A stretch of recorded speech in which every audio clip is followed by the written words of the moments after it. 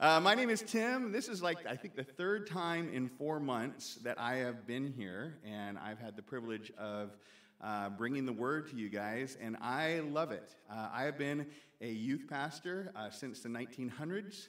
That's not a joke. It was 1999 when I became a youth pastor, and I have really enjoyed doing that for 23 years, working in the Nazarene Church, serving in the Nazarene Church, and ministering to kids and their families. And I came from Lancaster this morning, and Lancaster, when I left, was 81, 82 degrees. And I came over the hill past Santa Clarita into the 58-degree weather, and I love this is perfect. This is perfection to me. So if you need a youth pastor, I'm available. I'll just come on out because I love this weather. One of the best summers of my life was spent at Cannon Beach, Oregon. I was there for the summer working with a whole bunch of college students that were working at a Christian conference center. And it was like this, and I loved it. So it's great to be here. We have been friends with Aaron. My wife and I, Wendy and I, have been friends with Aaron and Paige for a long time. This week, we kind of feel even closer than friends. Even though we're older than them, we kind of feel like we're their kids. Because much like their kids, we were not invited to go to Hawaii with them either. So now I know how their kids feel. I understand. I hope it's been a great week for them in Hawaii. And I think they're coming back today or tonight. Tomorrow, I am heading up to our district camp. We have a summer camp. There's going to be about 117 kids and leaders up there, so be in prayer for that this week, that the Spirit will just move. This is our first camp since 2019. Camps have been off for the last 2 years because of COVID. This is our first one back, and we're excited to be all back together again as district churches. I think we have 9 or 10 district churches sending their kids up, and it's just going to be a really fun time, so be in prayer for that. I need someone to help me out really fast. Is there someone that can help me out? Here's the deal. You didn't realize this morning. I'm giving a seminar up at that camp. You are my trial run. See? You're going to be my trial run for this. So I need someone to pass these out to everybody. Okay, come on.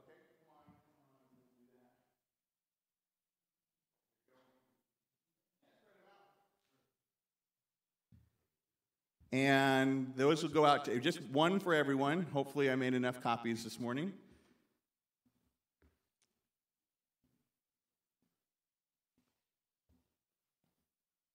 Hold on.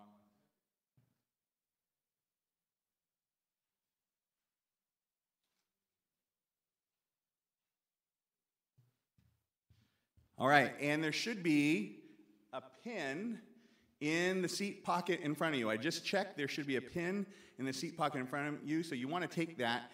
And again, you're my test audience. You're my test group for the seminar that I'm giving at camp about this. Here's what I want you to do. Go ahead, and you can see the first part right there, and I want you just to, at the start of this whole message, to list below the names of maybe 2 unchurched friends or family members or coworkers, acquaintances that you would like to share your faith with but have not done so. Now, this is unchurched. This is not the people from the large mega church in town. It's not your Catholic friends. It's nothing like that. These are unchurched people. If you don't know any unchurched people, get out there and live a little. But think about it. Think about maybe some people that you would want to share your faith with. Write that down and then just stop, and we'll get to the second part at the end. How about that? So think about that. I want to say, when I became a youth pastor in 1999, reaching the unchurched was the big emphasis. I went to seminars. I was a new youth pastor. I had no intention to be a youth pastor. I went to school to make film and television. I had no interest in being a youth pastor, and then God just kind of called me into it. And the very first conference I went to, there was a huge emphasis in that conference to reaching the unchurched. What are we going to do to reach the unchurched in our communities, in the world that we live in? And so at that time, there was a big push that youth groups would start like a skate ministry, a skateboard ministry, or they would start a coffee shop. There are all sorts of different unique ways to reach unchurched people. And to a certain degree, I feel like the church in the last 23 years has unfortunately moved away from that emphasis. It's been more about how can we keep the church people in the church. There seems to be a large emphasis often on that. I'm not saying that's the case with you guys. I don't know you guys that well yet. But I know that there has been sort of that shift in emphasis. And so we're going to reimagine what it looks like to reach unchurched people, what it looks like to share your faith. And I know maybe you've been a Christian for a long time. Maybe this is old hat to you. This is something that just is a part of who you are. But again, I'm doing this seminar for high school and junior high kids this week. So again, you're my trial run for this. We'll see how it goes. I wanted to tell you guys about a book that really revolutionized how I am a pastor, how I live as a Christian. It's not the Bible. Bible is definitely one of those. But in order to be ordained as a pastor in the Nazarene Church, I had to read this small book right here called Articles of Faith, What Nazarenes Believe and Why. And they go through our 16 Articles of Faith. It's very small, but this one book revolutionized everything that I did as a youth pastor. I read this about 10, 11 years ago. Actually, probably a little bit longer ago now, probably 12 or 13 years ago, actually. And I'll explain why. As it explains in here what each of our articles of faith are, from the triune God, Jesus Christ, the Holy Scriptures, atonement, repentance, I learned something unique that I had never learned before in all my years growing up in the Nazarene Church in Oregon. I had never heard certain things. Never heard things explained the way that they were explained in this book here in order to become a Nazarene pastor. I'll explain why. We have an article of faith called Prevenient Grace. It's Article of Faith 7. Anybody know about Prevenient Grace here? Yes? Yes. Okay. I'm going to be talking about an article of faith with the kids up at camp. I know, again, trial run, trial audience here. Here's what it says about prevenient grace in this book. I'll just read from there. God's prevenient grace is his gracious activity in our lives, here it comes, long before one hears the gospel proclaimed.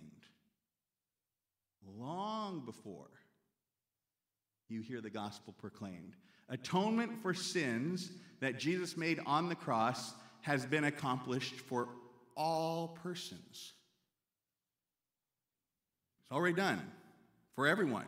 We believe in the all. When Paul throughout Scripture talks about he died for all and all died in him, that is literally, we believe in the all. The next part, all grace is the work of Christ, whose purpose on Calvary was to reconcile all persons to God.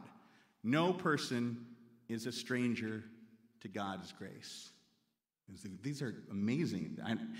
No person is a stranger to God's grace. In God's prevenient work, the Spirit removes the guilt associated with original sin.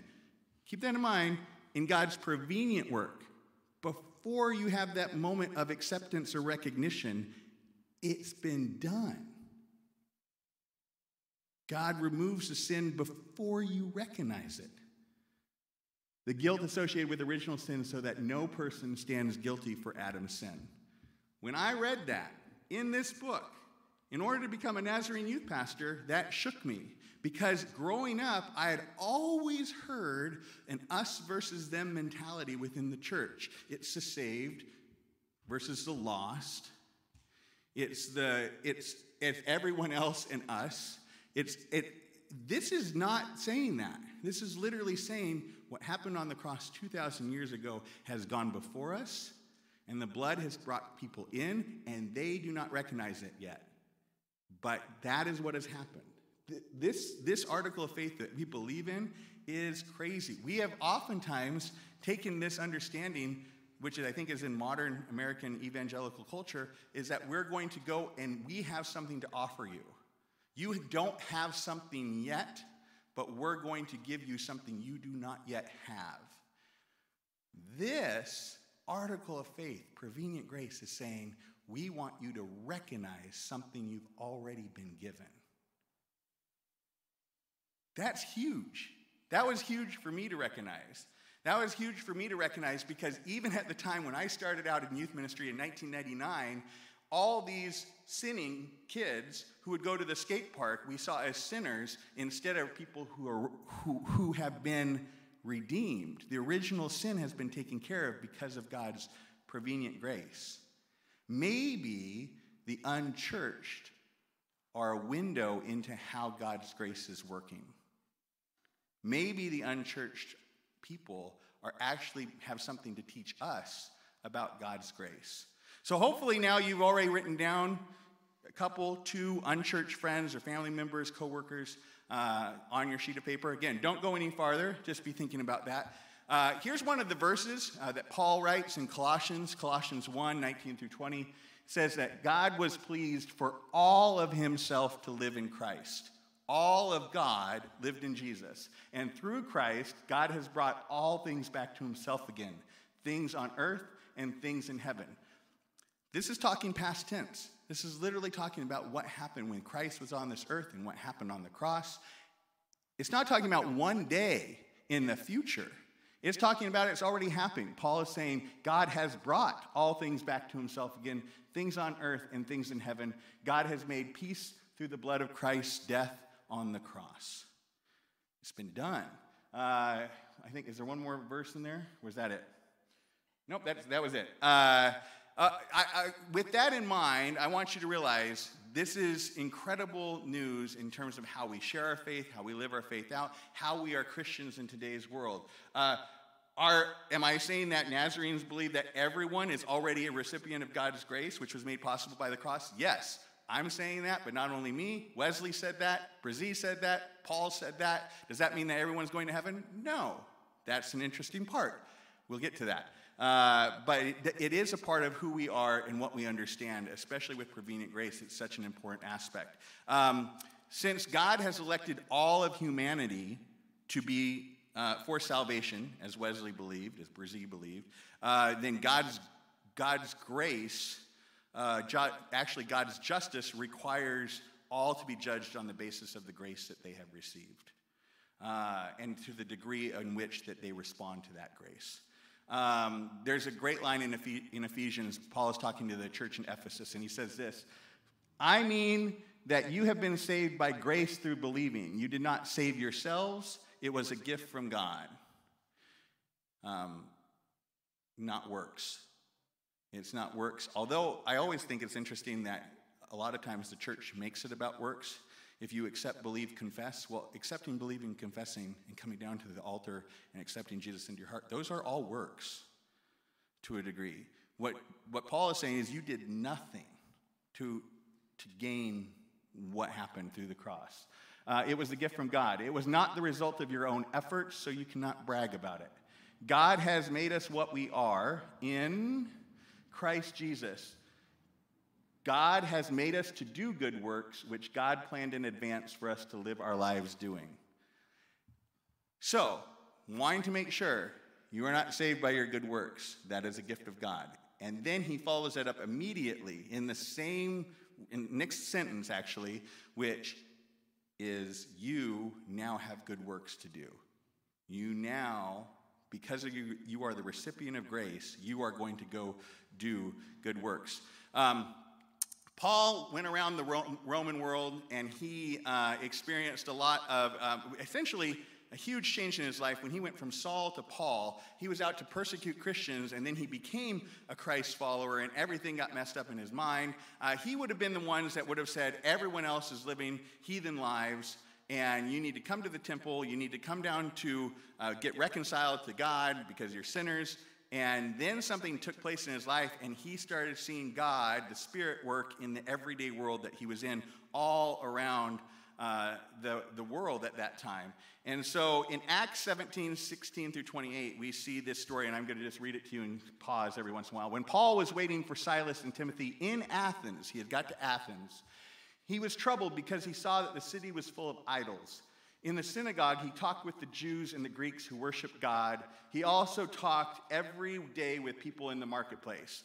Now, this is already huge news because guarantee you, if they followed these other gods from the Old Testament law, the Old Covenant, he would have been making himself unclean by being in proximity with all of these other people. He probably, at one point in his life, Paul would have seen these people as a them, us versus them mentality.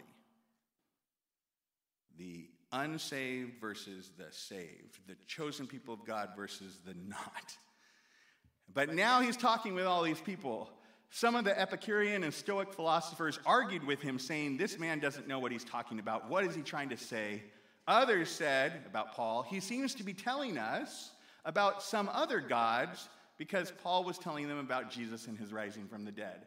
They got Paul and took him to a meeting of the Areopagus, where they said, please explain to us this new idea you have been teaching. The things you are saying to us are new to us, and we want to know what this teaching means. All the people of Athens and those from other countries who lived there always used their time to talk about the newest ideas. Then Paul stood before the meeting of the Areopagus and said, people of Athens, I can see that you are very religious in all things. What an amazing start to his sentence, to his little mini sermon. I see that you already are religious. You are religious. You are religious people. You're worshiping all sorts of things. You want to worship things. You want big ideas. You want new insight. You want to think bigger and more about the world that you live in besides just yourself. You are very religious in all things. As I was going through your city, I saw the objects you worship. I found an altar that had these words written on it, to a God who is not known. You worship a God that you don't know, and this is the God that I am telling you about. I love this. I love that he's saying, you already believe in this. You call it an unknown God. I'm just going to reveal to you what that unknown God is. It's very different than an us versus them mentality. It's literally saying, you already have a big piece of the puzzle. Let me fill in the rest. This is an amazing thing that Paul is doing, and it should change how we do modern evangelicalism now, all these years later. Let me reveal to you what you already have a grasp of. In many ways, Paul is basically understanding prevenient grace. You guys already have something going on in you. Let me reveal that to you. You worship God that you don't know, and this is the God that I am telling you about, the God who made the whole world, and everything in it is the Lord of the land and the sky. He does not live in temples built by human hands. I will say that is the moment where there is an us versus them mentality, because he's literally telling them that when he's surrounded by temples for their gods. He's literally saying, this God that you believe in, this unknown God that you're not sure of, this is a God that does not reside in the temples that you have made. But he lives outside of it. He has made the land and the sky and the sea and the air. This is the God, this God is the one who gives life, breath, and everything else to people. He does not need any help from them. He has everything he needs. What an amazing evangelical strategy to say that you are surrounded by this God. You already want to believe in this God. I can see that by your religiosity. Now let me explain that this God can't be contained within what you build. He is everywhere. I have been able to ascertain that by walking around your city and talking to the people. And they already want what is right there in front of them, what they actually have. There's more to it. God began by making one person, and from him came all the different people who live everywhere in the world. God decided exactly when and where they must live. God wanted them to look for him and perhaps search all around for him and find him, though he is not far from any of us. Again, I love that line. He is not far removed. He's right here in our midst. Jesus said that essentially he would leave the Spirit behind, and that Spirit would be in and around, and the kingdom would be in and among all things that we are experiencing. By his power we live and move and exist. Some of your own poets have said, for we are his children. There's prevenient grace at work. Your poets that believe in different gods already have said, in their own words, we are his children. He's literally turned it all around in this very religious culture and said, if you're a religious person, you're worshiping even all these other gods, you already have in front of you this thing which I'm going to reveal to you even more. And that changes everything about how we reach unchurched people. It is not an us versus them. It's saying we all together, collectively, can experience this and understand that. So let me go through a few things here about what sharing your faith is or is not. Sharing your faith is not discipleship. First and foremost, sharing your faith is not discipleship. That is a long-term relationship you enter for accountability and mentorship. Sharing your faith is not that. Sharing your faith could open the door to that, but it is not necessarily discipleship. Jesus taught often to many people, but he only had a few followers that he considered his disciples. Jesus shared what his Father looked like, but he allowed people to walk away from that. And so sharing your faith is not necessarily making disciples. It could open the door to it. And let me just say this for a second, just so you understand me a little bit more. A lot of times we try to do a Saul to Paul type of conversion thing with people. You don't know Jesus and now you do. I think it's amazing that with Jesus himself, he allowed his closest disciples to follow him for 3 years before they decided to live for him. A lot of times we flip that and want everybody to start living for him and follow him at the same moment. Jesus said, no, follow me first. Get an understanding of what I'm all about with this life that I'm trying to live out. And then you can decide whether or not you want to live for me. The disciples really didn't start living for Jesus until after he left them. So keep that in mind. Sharing your faith is not forcing people to believe in your belief system.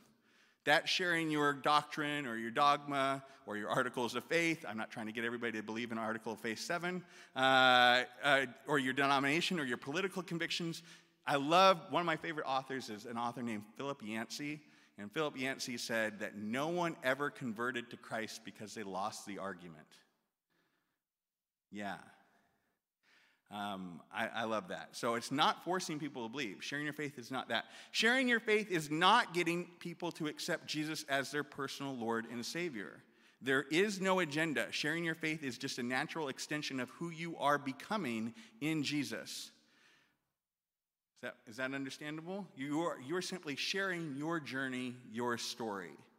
And then finally, sharing your faith is not inviting someone to church. That's sharing your church. That's letting your church share your faith for you. A lot of preachers like making sermons about how to bring people to church because I think to a certain aspect they want to control how people are learning about this. But the beauty of prevenient grace, and even what Paul is saying, is there is already something at work in the world. God's Spirit has been unleashed into the world, and this is already happening. It's already at work. And so that's really important. So here's I'm going to start wrapping it up here. First and foremost, start with what you have in common. If you want to share your faith, do what Paul did. He went around the city, he was talking to people, and he said, oh, you're religious. You want to worship things. You are worshiping things. Let's talk about what we have in common first. A few years ago, one of the Point Loma Nazarene University bands was at our camp, and they were a band, they named themselves for the summer, and they were called Ruach. Anybody know what Ruach is? So, yes? It's a word that means breath, God's Spirit. Ruach is breath, spirit, same word. And so they were called Ruach because they said, as I was meeting with them before that they actually did the songs and met with our students, they said, we believe that every one of your kids has the divine in them. It's prevenient grace. We want to just draw that out. Beautiful. Yep. That's a Nazarene understanding. We believe that God's prevenient grace is for everyone. It's already out there. And so we want to be able to pull the divine out from them. Another good thing to look for in other people about sharing your faith is see where the fruits of the Spirit, because we believe that the Spirit is not just contained in those who believe. We believe through prevenient grace that the Spirit is in everyone. Start seeing where you can see the fruits of the Spirit at work. Everything that's mentioned in Galatians. Love, joy, peace, forbearance, kindness, goodness, faithfulness, gentleness, self-control. All of these things. If you see that in your unchurched friends, that is the evidence of the Spirit working in their midst. So this is your in. That is your in. That is how you are able to tell. That's your conversation starter. That's your conversation starter. Colossians 3:11. I love this. Paul says this: in the new life with Jesus, in the new life, there is no difference between Greeks and Jews, those who are circumcised and those who are not circumcised. By the way, when he is saying this, he's literally, these are the very labels and groupings that from his religious background, being a Jewish person and making sure that everyone fulfilled the law of the old covenant, these were the categories that they placed people in, and us versus them. But in Jesus, there is now no longer Greeks or Jews, those who are circumcised, those who are not circumcised, those who follow the Old Testament law and those who don't, or people who are foreigners or Scythians. There is no difference between slaves and free people. But Christ is in all believers, and Christ is all that is important. My NIV Bible says it even a little bit differently. I think the NIV actually says it a little bit more controversially to a certain degree, and that is this. Here there is no Gentile or Jew, circumcised or uncircumcised, barbarian, Scythian, slave, or free. But Christ is all and is in all. Are you looking for Christ in the unchurched? Are you looking for the evidences of the prevenient grace that has been poured out for everyone? Are you looking for that? That's how you reach the unchurched, by recognizing what is already taking place. You cannot contain this God to the temples built by your hands. He is already at work in his creation and in his people. Let me draw that out. Let me explain that to you. Let me explain that this treasure that you have right in front of you. I want to show you a 2.5-minute video really fast, and I could have just shown this video. It's by a pastor. Don't judge him by his weird mustache. I'll just say that. Now that's all you'll be able to focus on is his mustache. Don't focus on that, but focus on what he says. And this 2.5-minute video is pretty much, I didn't even need to do the message because this 2.5-minute video says it all.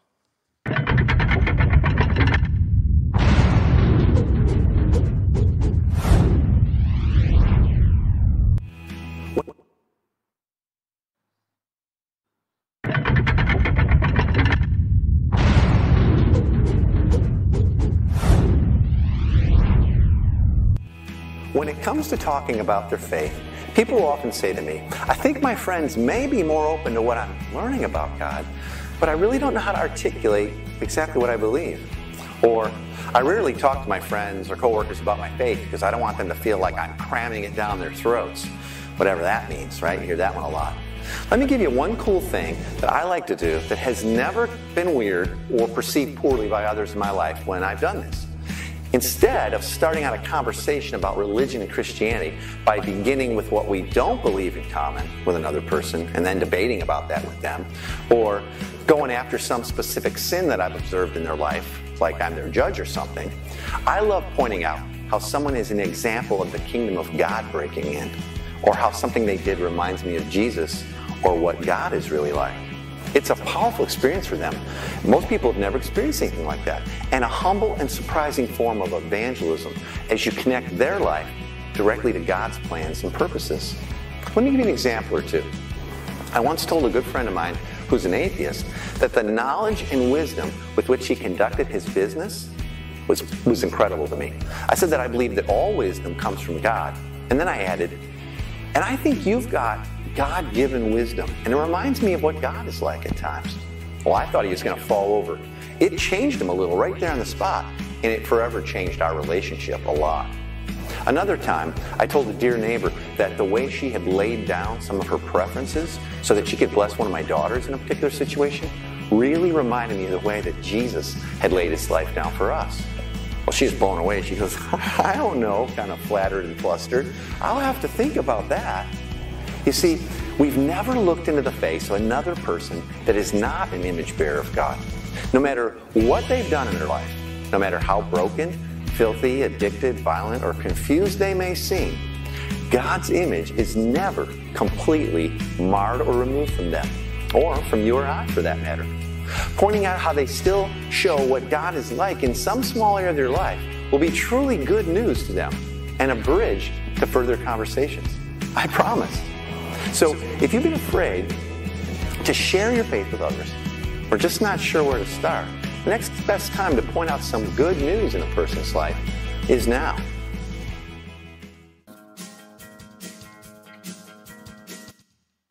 So there you go. There's some examples right there. What an awesome, hopefully you understood what he was saying and heard what he was saying. Literally, he's just basically saying, where do you see the prevenient grace already at work? Where do we see that the Spirit is at work in someone? Point that out. Point that out. That's your in. That's your go-to.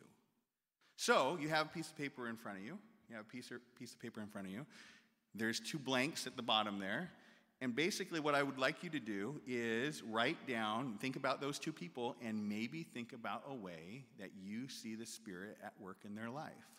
How would you point out the Spirit at work in those 2 people that you wrote earlier? How have you observed the Spirit, Jesus, already at work in them? Write that down. Or you don't have to do it right now. Take it with you. Think about it, because that's your go-to. My wife had a coworker. She's a teacher. She's a tutor at a high school. And her coworker used to be a part of church, but then he got married, and he said, no more church for me. I grew up Seventh-day Adventist. I'm done. Done with church. Have no interest in going to church anymore. And yet, he and his wife, on Thanksgiving, when most people are enjoying food and watching football, he and his wife go down to Venice Beach Boardwalk and feed those in need of a meal. And they build relationships with these people that need friendship. And basically, when asked why our friends do that, they said, well, why wouldn't we? And it helps us recognize how thankful we are, what we are grateful for. It gives these people an opportunity to build friendships with us, and it's just a wonderful opportunity. There it is. Someone who said, I don't want anything to do more to church. Look at the Spirit active in your life. That looks like the Jesus I know. That looks like the Jesus I know. That is the conversation starter. Wow. You do that on your day off, on Thanksgiving, and you recognize your gratefulness in the midst of that? That's the Jesus I know. It's an amazing way to talk to people and connect with people. One of the things I see that is one of the most divisive elements right now, and has been for a while, is social media. Social media is often just an us versus them. Social media is literally designed to say, here's what I believe and here's why you're all wrong.